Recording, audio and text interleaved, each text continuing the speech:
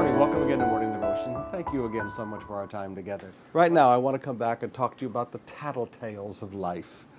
In John chapter 11, beginning with verse 45. Therefore, many of the Jews who had come to visit Mary and had seen what Jesus did put their faith in him. But some of them went to the Pharisees and told them what Jesus had done. Then the chief priests and Pharisees called for a meeting of the Sanhedrin. Now, what's going on? Jesus has just raised Lazarus from the dead. An absolutely incredible, outstanding miracle done right in front of everybody. Now, most of these people are really excited about it.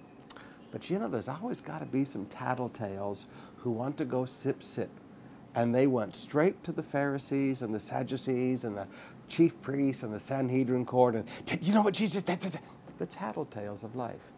The tattletales in life can never be happy for the miracle that God does for you. They've got to find somebody to go and criticize it to. Let me say that again.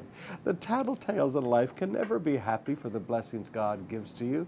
They've got to go and have something to say to your enemies. They've got to have something to say negative to the people who don't like you. They see God do a miracle for you and they run straight to the people they know don't like you and they tattletale. Now, brothers and sisters, at some point in life, you're going to just have to get thick-faced enough to understand that this is just part of life. And not be upset about it, not be mad about it. Just recognize the only difference between children and adults is maybe our gray hair.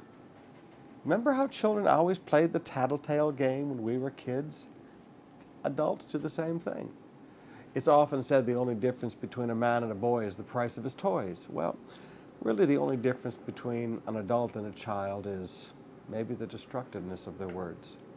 Don't get yourself hurt by it and don't get upset by it. Just learn to accept it. And instead of focusing on the tattletales running to talk to your enemies, focus on the great miracle that God has done for you. Just keep your brain focused on God and not on the tattletales of life. Enjoy the blessings of God.